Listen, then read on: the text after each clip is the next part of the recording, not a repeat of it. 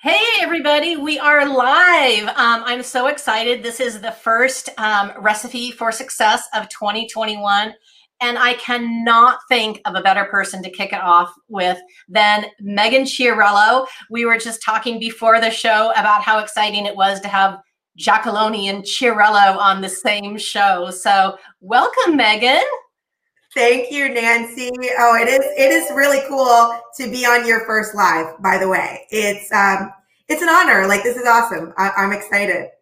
Well, good. I'm so happy to have you here. So for any of you, if this is your first time checking in, so the recipe for success, the whole idea behind it is all of us have one or two keys to our success, and every good recipe needs ingredients. So the ingredient that I wanted to talk to Megan about today is marketing, because in case you don't know, she is known as the marketing maven. So, I want to start it off because Megan actually has some big news to share with everybody. And I would like her to tell us what she's doing now and what prompted her to make the move. Yes, absolutely. And by the way, like that marketing maven thing, it's so funny. It started like 4 years ago when I just wrote it in my tagline. I was not even thinking of like the marketing maven, and it just kind of stuck. And now I'm like kind of stuck with it, but that was totally by accident, the marketing maven. But yes, I am very excited to announce that I am now the Vice President of Marketing for WellNet Healthcare. And I started this week. I've been in talks with them for the whole month in revving up. And so when I started this week, it's full speed ahead. We've already got a lot in play already. So it's super exciting.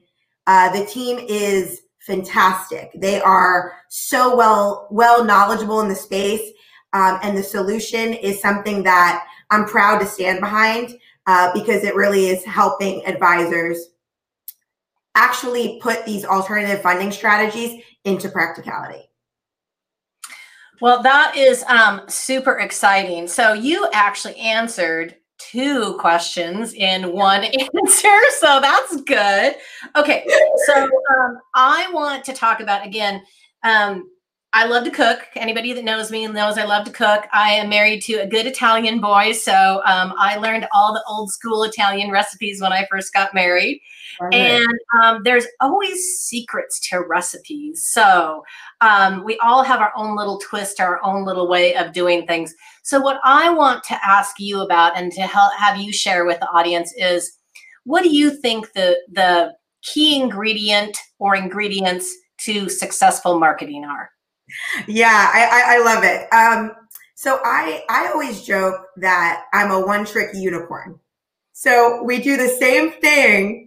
We just do it fresh and different. So it looks and feels different, but it's the same method. So if we're using a cooking analogy, the ingredients are all very simple and they're probably always the same. So you know the things that work.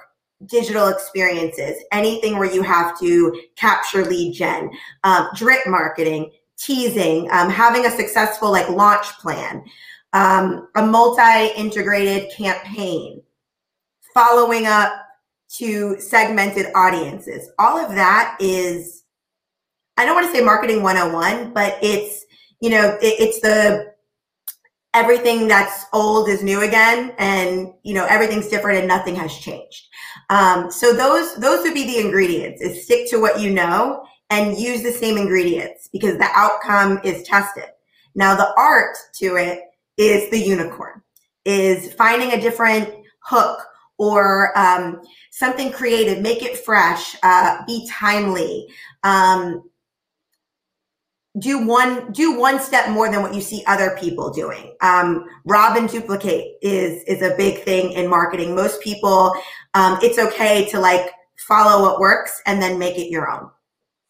I'm a big fan of that. I always say that my best ideas were never mine to begin with. They were somebody else's, and then I just put my own spin on them. And I think that's an important thing in business and in marketing, is always to be paying attention to what's going on around you and what's working and adapting, because you can't just keep doing the same thing over and over and over again. Oh yeah. I mean, And so a really easy tip is subscribe to a lot of things. I know it will like clog up your inbox, but like I'll get subject line ideas. I'll see like layout formats. Because after a while, as a marketing professional, or even if you're not a marketer, maybe you're working with someone, not getting that outside perspective, sometimes you do kind of get stuck in the same model that works. So if you're cooking, you want to add some spice, you want to try something new. So yeah, I mean, one tip that's so easy is just subscribe to a lot of things and be really on the lookout for subject lines and, even how people are doing events. Funnel hacking is a big thing, where you subscribe to a funnel and you watch the cadence, watch how many times they follow up. What other actions are they asking you to take? Yeah, and then take it. No, I love that. I'm a big fan of that myself. I will see, for an example, being on the broker side, I get marketed by the carriers all the time and third-party vendors. And some of them come up with some really good ideas. And believe me, I immediately write those ideas down and keep them. And, I'm not going to duplicate exactly what they did, but believe me, I'm going to use that idea and push it out. I'm a big fan of finding new and creative ways to connect with people. I think it's fun. Yeah, no, I love it. And I think you're a great example of somebody who also just does it too. A lot of people are so afraid. I talk to a lot of advisors. They're just so afraid of doing anything because they don't want to do the wrong thing, or they don't know how, or they want it to be so calculated. So, I mean, you've got people like Eric Silverman, you've got Andy Neary, you've got, Lester Morales. You've got a lot of people in the industry that are telling advisors, just start and do it. And you're a great example of somebody that has just started. You saw things that you liked and you just ran with it. And believe me, half the time when I start, I have no idea what I'm doing. Yeah. I just jump in and it's like, okay, we're going to see if this works or not. And you know what? And it's okay to do something and have it not work, because that's part of the process too. You have to figure out what works. It's not just a, one and done. Oh yeah. I mean, even in marketing, sometimes if a campaign doesn't work, that gives me more fire, because I'm like, why didn't it work? What didn't we do? So I'm always like, okay, we got to change the email template. We got to move the CTA. We got to make it shorter. I'm always testing. So when a campaign is successful, all right, high five. Yeah. But when it's not, that's like kind of what puts a little fire under my booty. Like, let's do it. Yeah, no, I'm a big fan of that as well. Yeah. Okay, so, and again, you always look fantastic. So you have a great sense of style, and I have a little fashion problem myself. So, hey. No, I mean, I love fashion. I love, it's always been something that's been important to me. So do you think that having like a personal style has had an impact on your career and success? I wouldn't when I first started my career, but now, 10 years into it, I definitely think it has helped, especially being on the conference circuit is what I call it. I love clothes. I love to, and I really love work clothes. So yes, I definitely do think it has had an impact. I will say that I don't want anyone to feel worried about not dressing a certain way, because that it doesn't make who you are. But I definitely think dressing for success. I also feel better when I am polished because I'm short. So like, I remember in conferences, I would be putting a booth together and I'd be in like workout clothes, and like people would be like, Megan, I didn't even recognize you. And I'm like, don't look at me. You'll know my real height. So yes, I do. And I really believe in building a professional wardrobe too. That's something that has really helped too. I have pieces I can pull and look put together and mix and match without spending a lot of money. No, it's not about the money, I don't think at all. But again, because I've been in this industry for a very long time and started at a very young age, I remember back in the day when I was one of the very few females in a very male dominated industry. And I was a young 20-something female. So Yeah. I spit out like a sore thumb. And one of the things that for me, helped me get in the right mental space was to have a professional wardrobe. And again, it has nothing to do with money at all. Yeah. But that was something I took with me for a long time. Even when I started my own business, and for a while I was working out of my house, I still put on I'll call it my suit, but my work clothes every day before I walked into my office, because it got me in the right headspace and it helped me project the way that I wanted. I think COVID has certainly changed that. I mean, I'm pretty casual today. I'm much more casual today than I was a year ago. And there's a part of me that misses that formality, because Absolutely. it just kind of helped me from a headspace. I agree. And like today's probably the most dressed up I've been in a while too. And yeah, I definitely wish I could do this every day. And if I had to go into an office, I would. But it's true. Like if I'm sitting just in like workout clothes at the desk, I would say that my work output is not different, but my mentality is different and my vigor is different. So actually, I think we have a question from Steve. Yep. I'll let you take that one. Oh yeah, sure. So you can wear jeans at a conference now, or else do you think 2020 has impacted this topic? So yeah, I mean, I love seeing like during the cocktail reception when people will dress down but still look polished. So I think for men wearing jeans and a blazer and a button down, it still looks really crisp, but you've got that like, it's 5 o'clock time now look. Yeah. I'm a big fan as well. Okay, so any other marketing tips or nuggets of wisdom you want to share with us before we move into the next section? Yeah, something recently happened that I think is so important to think about. So always looking at what's going on in the news and being relevant and being quick, that always gives you reason to create content and go out and have something relevant to say. So we just heard the Amazon Berkshire news. Yes. And their breakup. And immediately you saw Paul Wilson put out an article, which was amazing. And along the same time, we're putting together a pop-up digital discussion. It's going to be an intimate roundtable, but it's on everyone's perspective. And what is this foreshadowing for the future of healthcare? So we got on top of it and we reached out to, 30 brokers and said, we want you in this roundtable. Let's get together and talk about it. No, that's amazing. I saw, I think Rachel Miner posted a video about it as well. Yeah. And that was very, very timely. And I think that's a really good tip, is just like we're always looking for marketing ideas, campaigns, formats, we should always be thinking of topics. I literally swear to God, I think about them 24/7. I might wake up in the middle of the night and think, oh, I need to post about that, or I need to talk about that. Yes. No, it's so true. And it's easy. It's just kind of being alert and seeing, how can I make this into something? Maybe you can't. But I found more often than not, you can spin it in a certain way and do something micro. It doesn't have to be a big event to have an impact. Yeah, Steve has another really good question. Says, so do you dive into the DC chaos? I know a lot of marketers are wondering if they should or should not post about it. I think that's a fantastic question. How do you feel about it? Yeah, I mean, I think it goes back to your brand too. Like so many brands, especially about a year ago or a little less than a year ago with Black Lives Matter movement, a lot of brands took a stance. So I think if you and your brand feel so inclined and it's part of your business model to feel inclined to talk about it, do it. I do. I mean, if it's part of your brand and you feel it's part of your voice. I think in the B2B space, it's a little harder. So for us, like something healthcare related, obviously we can talk about.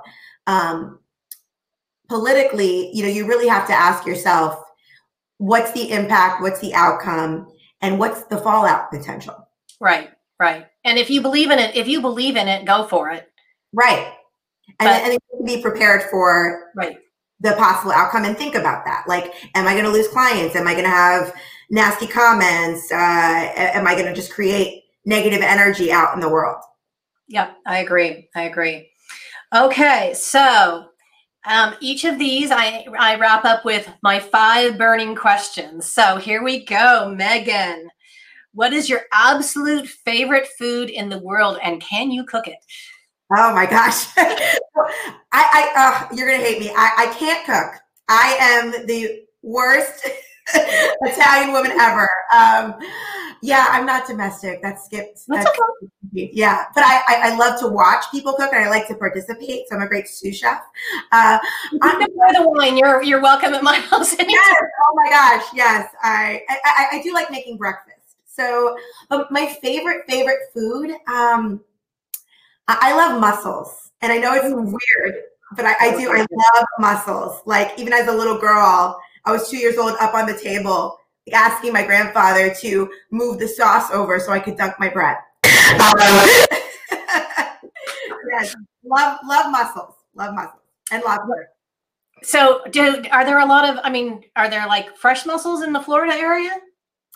There are. I mean, I like them prepared like in a red sauce, like traditional Italian, like really soft. Like the big ones are really good. Yeah. Because I can literally go a mile from my house and go get mussels out of the Sound if we wanted to. Oh my gosh, yes. Oh yeah. Okay, so do you play a musical instrument? No. I don't. Oh my gosh. I'm really not talented in that area. I can't sing, but I do love music.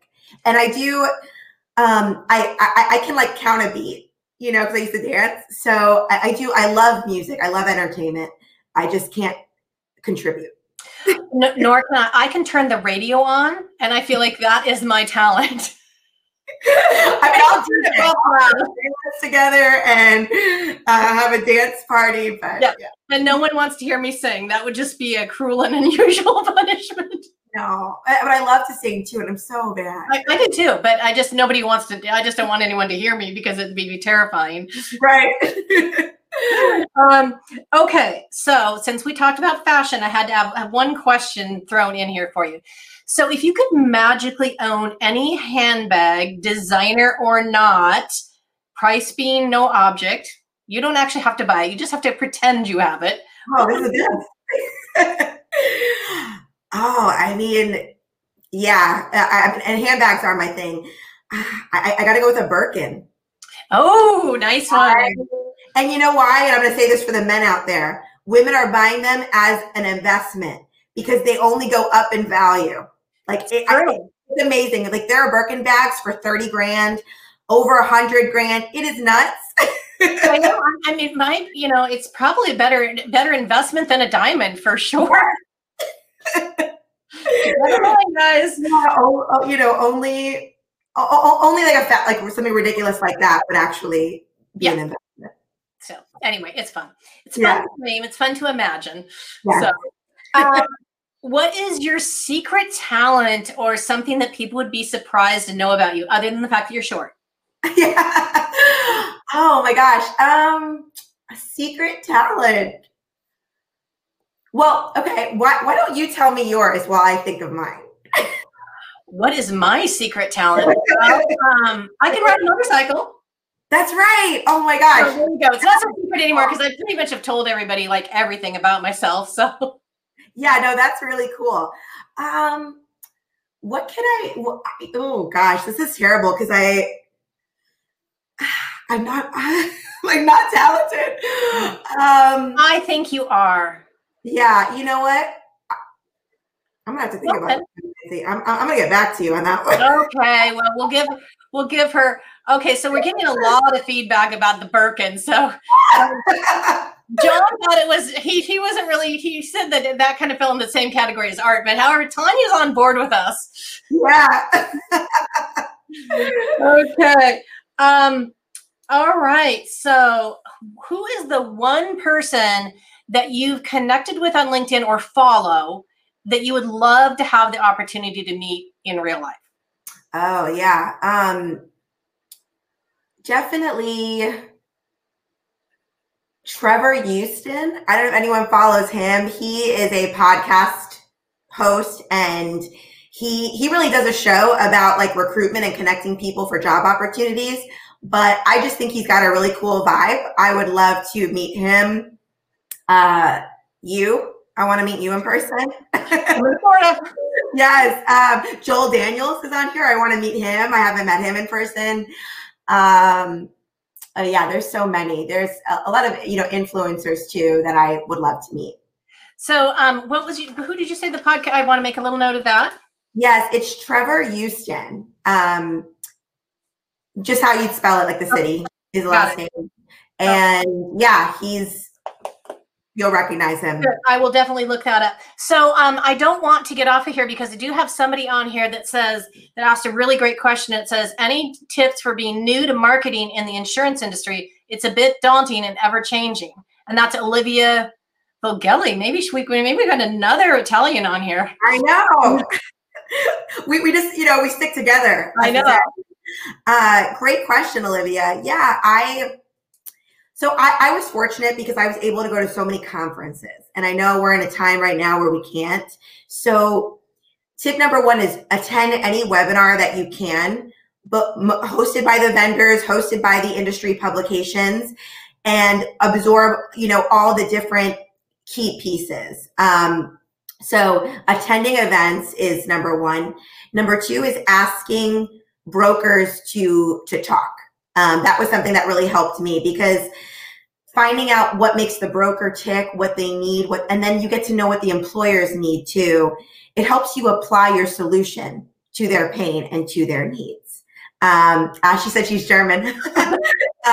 So yes, attend the virtual events, take a lot of notes, subscribe to Employee Benefit News, Employee Benefit Advisor, Benefits Pro, and interviewing brokers. That's what really helped me when I first started my career.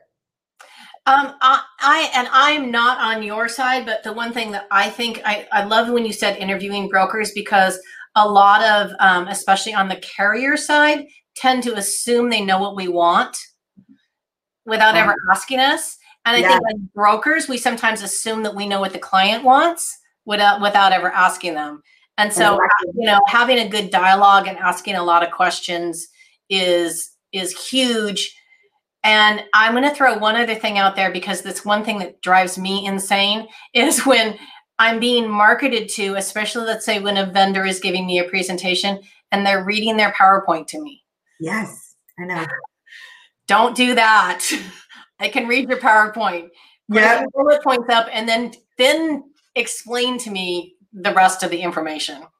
Nancy, it's so funny too, because most brands, that's the biggest thing that they continually refresh is the pitch deck, because it is so hard to nail.